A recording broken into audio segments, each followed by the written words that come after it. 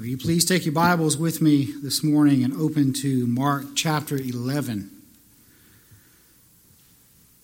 Mark 11, we're going to be reading verses 1 through 11. This is a passage that usually gets attention only once a year during Palm Sunday.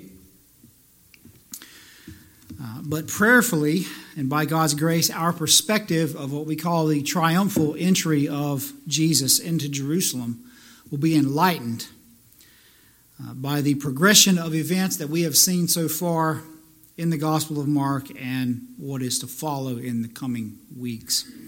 So let's read Mark chapter 11, beginning at verse number 1. Now when they drew near to Jerusalem, to Bethphage and Bethany, at the Mount of Olives, Jesus sent 2 disciples.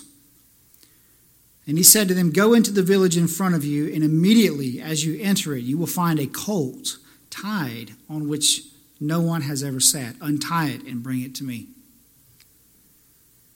If anyone says to you, 'Why are you doing this?' say, 'The Lord has need of it, and will send it back here immediately.' And they went away and found a colt tied at the door outside in the street. And they untied it. And some of those standing there said to them, 'What are you doing untying the colt?' And they told them what Jesus had said. And they let them go. And they brought the colt to Jesus and threw their cloaks on it, and he sat on it. And many spread their cloaks on the road, and others spread leafy branches that they had cut from the fields. And those who went before and those who followed were shouting, 'Hosanna! Blessed is he who comes in the name of the Lord. Blessed is the coming kingdom of our father David. Hosanna in the highest.' And he entered Jerusalem and went into the temple. And when he had looked around at everything, as it was already late, he went out to Bethany with the 12. Lord, we humbly ask that you add your blessing to the reading of your word, Lord. And Lord, I humbly ask that you would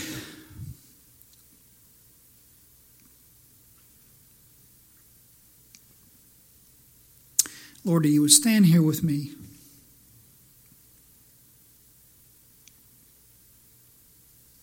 And take nothing and make it something.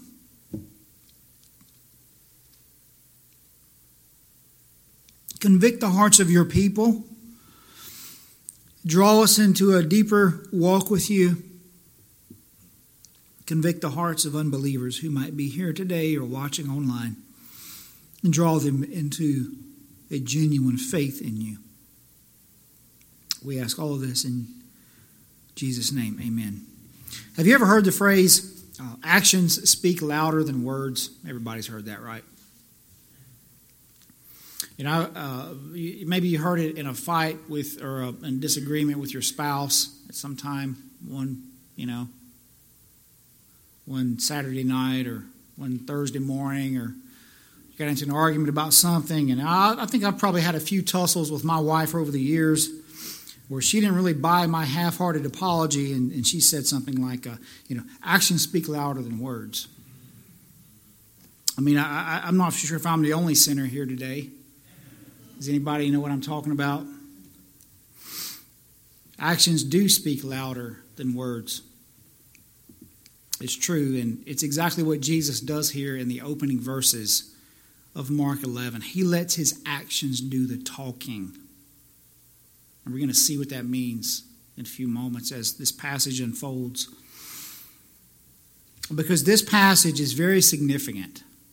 Mark 11, all the gospel writers, Matthew, Mark, Luke, and John, include what we call the triumphal entry into Jerusalem. We usually do this, as I said, on Palm Sunday. But in our study, verse by verse of Mark, it's presented itself to us here on the 3rd Sunday of October. And though Jesus never, or at least the objection and the claim of the skeptic, or the objection of the unbeliever, is that Jesus never outright said the exact words, "I am God." or I am the Son of God, or I am the Messiah. But in this pivotal episode, just 6 days before he is crucified, we find Jesus doing something far more overt, far more explicit than simply making any verbal claim. He is actually acting out the messianic prophecy of Zechariah 9, the passage that we read together just minutes ago. Rejoice greatly, O daughter of Zion. Shout aloud, O daughter of Jerusalem. Behold, your king is coming to you, righteous and having salvation is he, humble and mounted on a donkey, on a colt, the foal of a donkey. Zechariah 9 and 10. We read it. That's what he's doing here. In Mark 11, and what we call the triumphal entry of Christ is actually Jesus identifying as the Messiah, to use the parlance of our day. He is identifying as the Messiah. But even with this unmistakable claim to his messianic deity, the Jews still missed Jesus for the same reason that we miss him today. The same reason we can't seem to understand who he is. And it's because that he doesn't fit our expectations. We have misguided ideas about who he is and what he has come to do in our lives. And we reject him today just like the Jews 2,000 years ago rejected their Messiah. And in this passage, Jesus shows us just who he thinks he is and who he claims to be, Lord and King. And friends, that is the Jesus that we have to contend with today. Not a Jesus of our imagination. If your Jesus is not Lord and King, then he is not the Jesus who rode into Jerusalem 2,000 years ago. And so I want us to work through these verses together by way of sort of three main headings. And the first is that Jesus comes to us as a sovereign king. He comes to us as a sovereign king. Verse 1, now when they drew near, meaning Jesus, the disciples, and the crowd that was following him, you remember if you were here last Sunday, there was a crowd there in Jericho. When they drew near to Jerusalem, to Bethphage and Bethany at the Mount of Olives, Jesus sent two of his disciples and said to them, go into the village in front of you. And immediately, as you enter it, you will find a colt tied on which no one has ever sat. Untie it and bring it. And if anyone says to you, well, why are you doing this? Say this, the Lord has need of it, and we'll send it back immediately. And they went away and found a colt tied at the door in the street, right, just as he said. And they untied it. And some of those standing there said to them, what are you doing, untying the colt? Well, Jesus also said they would say that, didn't he? Verse 6, and they told them what Jesus had said, and they let them go. Now, friends, many New Testament scholars and commentators believe that these verses describe a sort of pre-arranged plan by Jesus with the residents of this village, which was probably what Mark describes here as Bethphage.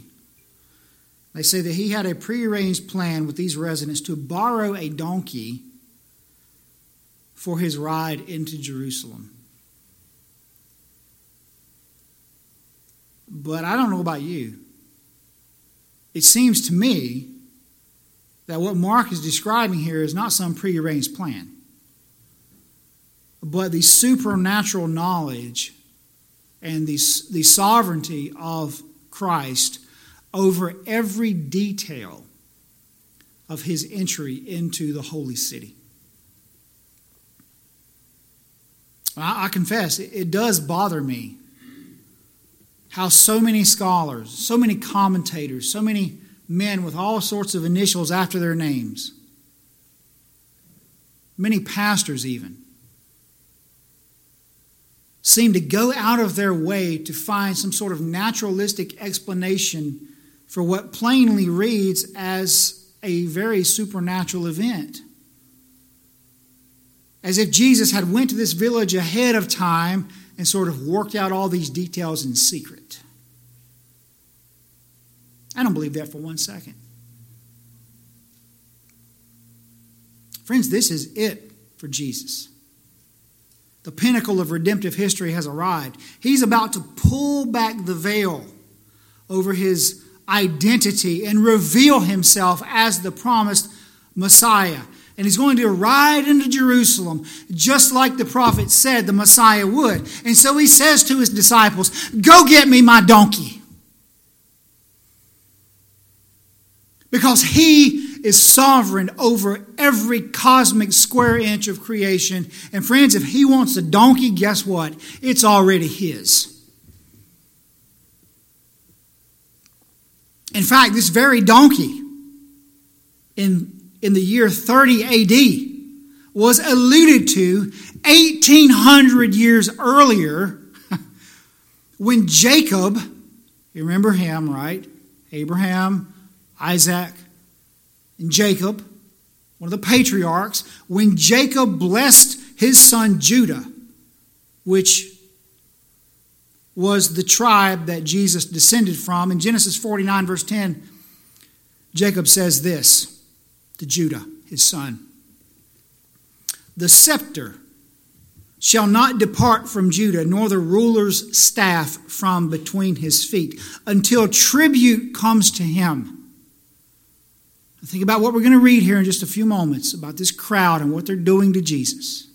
"Until tribute comes to him, and to him shall be the obedience of all peoples, binding his foal to the vine and his donkey's colt to the choice vine. He has washed his garments in wine and his vesture in the blood of grapes." So here, 1,800 years before the birth of the Lord Jesus Christ, Jacob is talking about this donkey. You see, everything in the story arc of the Bible was pointing to this moment in history. You've heard me talk about that scarlet thread that runs all throughout. The sovereign king from the tribe of Judah was about to ride into his city on a donkey that had been predestined and created for that very purpose. Jesus didn't need to prearrange any of this in secret because it was already stamped all over the pages of Scripture. And every detail here, friends, screams the sovereignty of Christ over what's about to take place. The timing, the fact that the disciples found the exact donkey which had never been ridden, tied up just like he said, where he said it would be, the willingness of the villagers to let the donkey go. Why? Because the Lord has need of it.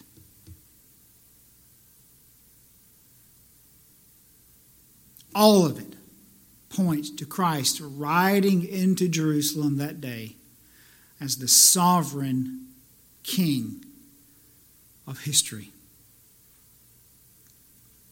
Secondly, Jesus not only comes to us as a sovereign king, he comes to us as a saving king. A saving king. Verse 7. And they, the two disciples, that's the they there, they brought the colt to Jesus and threw their cloaks on it, and he sat on it. And many spread their cloaks on the road, and others spread leafy branches that they had cut from the fields. Friends, Jesus is bold here. Actions speak louder than words. He is intentionally acting out Zechariah's prophecy, receiving the kingly honor, the praise of the crowd that was following him. And this honor and praise was clearly messianic. Look at verse number 9. Those who went before and those who followed were shouting, "Hosanna! Blessed is he who comes in the name of the Lord. Blessed is the coming kingdom of our father David. Hosanna in the highest." He didn't say, "Stop. Don't talk about me like that. I'm not who you think I am." No. His actions were speaking way louder than any words that he could have said. And what he was saying by his actions was that, yes, I am exactly who you think I am. This same crowd that was with him, following him into Jerusalem, back in Jericho, heard Bartimaeus, the blind beggar, last week, right? You remember this. Bartimaeus said, "Jesus, Son of David, have mercy on me." And now this crowd is welcoming the Son of David into the city of David as the promised Davidic king who would save them. That's what the word Hosanna, you can circle that in your Bible, right out to the side. Save us now. Save now, O Lord. That's what it means. Save now. Which, by the way, is directly out of Psalm 118. Blake read this morning for our call to worship. One of the Messianic Psalms. Save now. But you know what? This is where we might start to feel a little uneasy with that crowd that day. This might where we start feeling a little uneasy with our own hearts. Because you see, they wanted Jesus to be their Savior. They were caught up in the Messianic fervor. It's Passover week. They wanted Jesus to be their Savior, not from sin, but from Rome. And just like Moses had delivered the Israelites from Egyptian oppression, again, remember, they're in Jerusalem. Why? For Passover. Why do we celebrate Passover? As a reminder of God's deliverance from Egypt. When I see the blood, I will pass over you. And so they're feeling this. But they were not in bondage to Egypt anymore. They were in bondage and under the tyranny of Rome. This messianic fervor is high. And they wanted a Messiah who would deliver them from Roman oppression. But that isn't what Jesus came to do, is it? Because if he did, he failed, didn't he? You see, he ultimately didn't meet their expectations. And the crowd that was crying, "Save us now" on Sunday, Hosanna, was nowhere to be found on Friday when the Lord Jesus Christ was hanging on Calvary's cross doing the saving work. Because they didn't know what they really needed to be saved from. You see, everybody wants to be saved from something, even us today, but very few know what we need to be saved from. And I wonder, friends, how often we may cry out, "Save us, O Lord," but we want to be saved on our terms, according to our expectations. Some of you here today may want to be saved from that political disaster down there in Washington.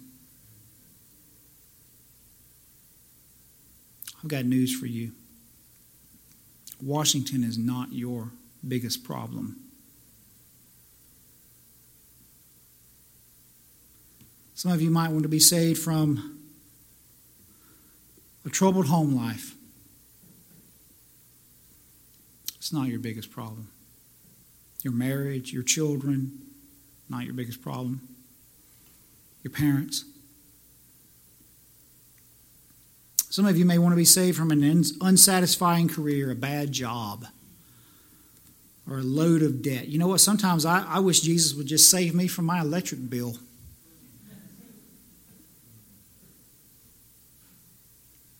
But you know, He didn't come to save us from those things. He came to save us from our sin and the just wrath of His Father against our sin. The abundant life that He promised in John 10:10, you know the verse, the thief comes only but for to steal, kill, and destroy, but I have come that you may have life and have it more abundantly. That abundant life is not about material comfort and prosperity. It's about freedom from the guilt and the penalty of our sin. That's the saving King that Jesus came to be. Lastly, and Jesus comes to us as a seeing King. A seeing King. Look at verse 11. This is a profound verse. And on the surface it seems very unprofound. Verse 11, and He entered Jerusalem and went into the temple. And when He had looked around at everything, as it was already late, He went out to Bethany with the 12. As ordinary as this verse seems, it actually holds the key to understanding what's about to unfold over the next several chapters in the Gospel of Mark. Put a star on it. Circle it. Make a note. Jesus has triumphantly arrived in His city. And now the King goes where? The King goes into His temple. This is the first time that Mark mentions the temple in his gospel. In fact, it's the first of 12 times that Mark will talk about the temple in the remaining chapters of his gospel, 5 of which are right here in chapter 11. So Mark is setting the stage. Because, friends, it's about to go down in the temple. It's about to go down. The final showdown between Jesus and the religious leaders of His day. And here in verse 11, after making that 17-mile, mostly uphill journey from Jericho to Jerusalem on foot, it's late. Jesus and His disciples are tired, but Mark says that Jesus walks into the temple and looks around.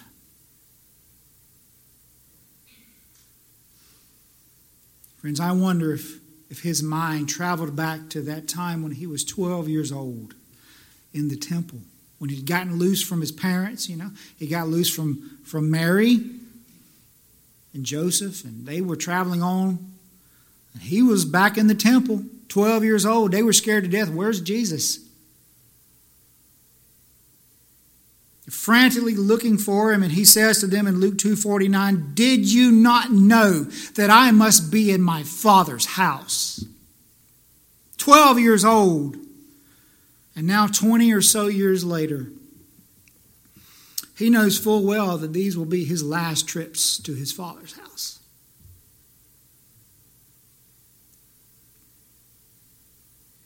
And so that sacred place that was so central to the life of the people of God would now be central to the death of the Son of God. The temple takes center stage going forward. And Mark frames the next 3 chapters around 3 distinct trips to the temple, this being the first, as ordinary as it seems. But it was deceptively ordinary. It was deceptively uneventful. Because what happens here? The king goes into his temple and he looks around. He inspects it to see if it was fulfilling its role in the worship of the living God. But as we're going to see next week, friends, the temple was not fulfilling its role. It was not doing and being used the way it was supposed to be used. And Jesus did not like what he saw, and he had all night to think about it. Look at the end of verse 11. As it was already late, he went out to Bethany with the 12. Whatever he saw in the temple, Mark doesn't tell us yet. He tells us on the next passage. What Jesus saw, he had all night to stew over. I remember as a child when I'd get myself into trouble, which was actually quite often. Sometimes my dad, he worked second shift. He'd get home late. He'd find out what had happened. My mom would tell him. I guess most of the time, I don't know.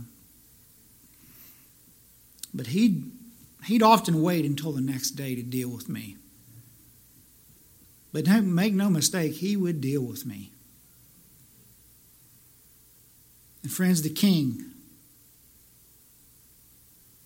is about to deal with a mess going on in the temple. And I don't want to preach too much into next week, but the following day when he returns from Bethany, the Lord Jesus Christ, yes, I'm going to say it, he's going to rage in holy anger when he gets back to the temple.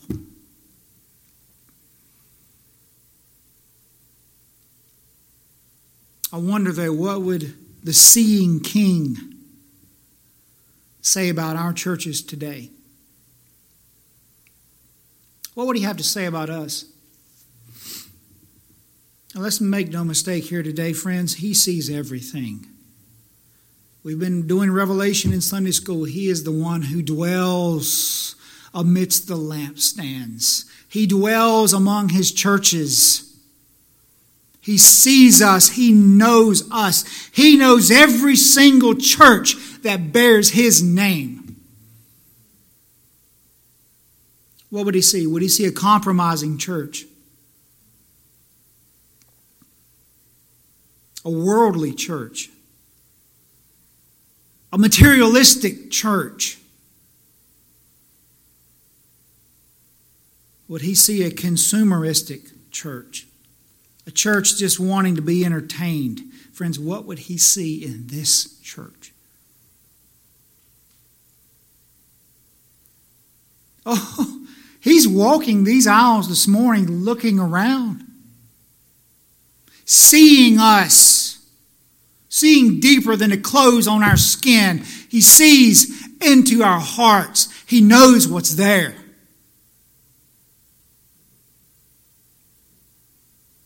The piercing gaze of the sovereign Son of God who knows his church and her people inside and out.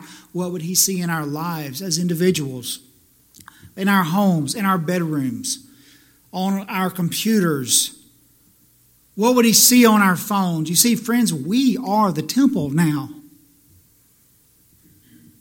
And what does our King see when he looks around at our lives? Young people, what is he seeing in you?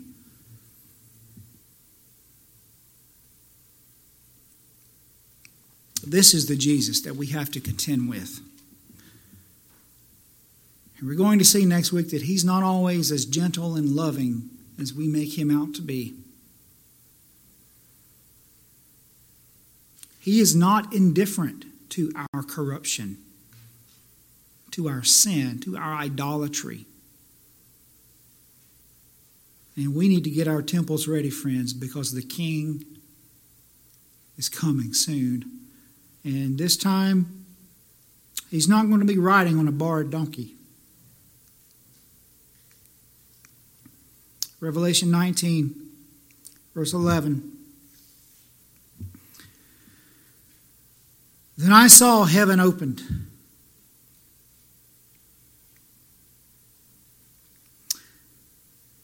And behold, a white horse.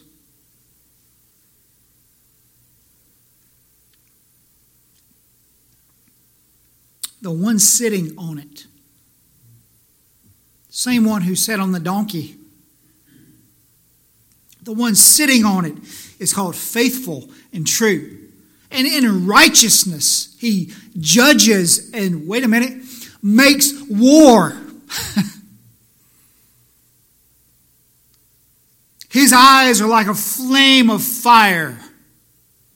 And on his head are many crowns, many diadems. He has a name written that no one knows but himself.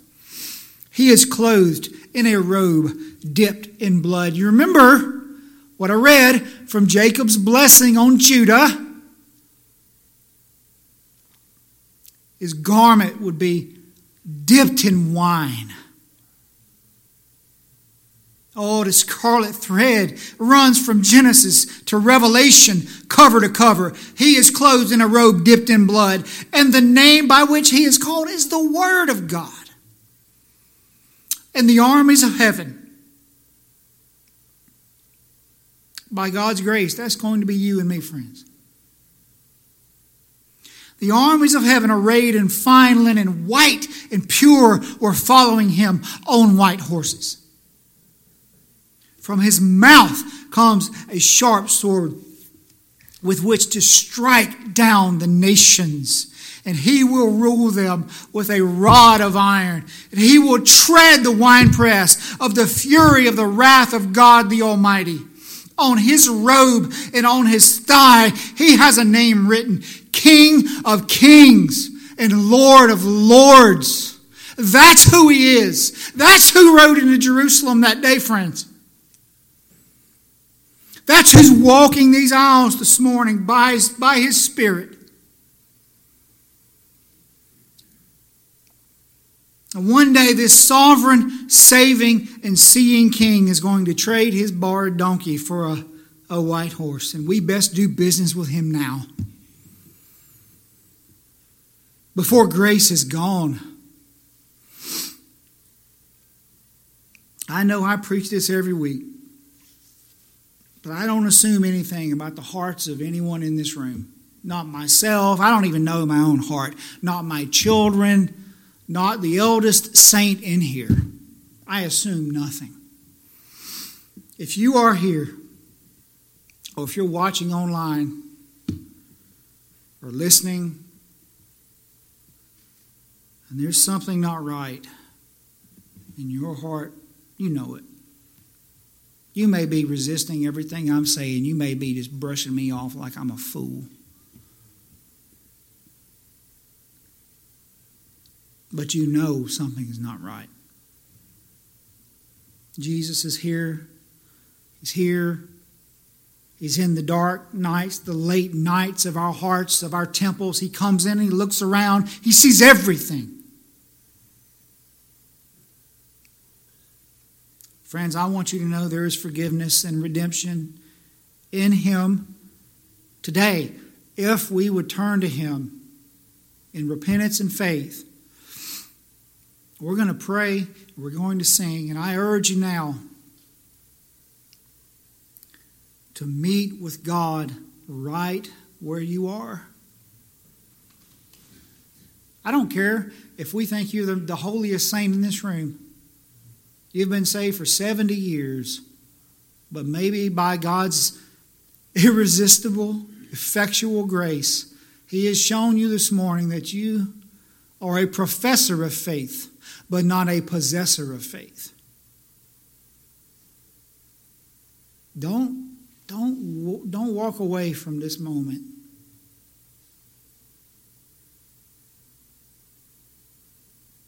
Flee to Christ. Plead his mercy and plead his grace today. Let's pray.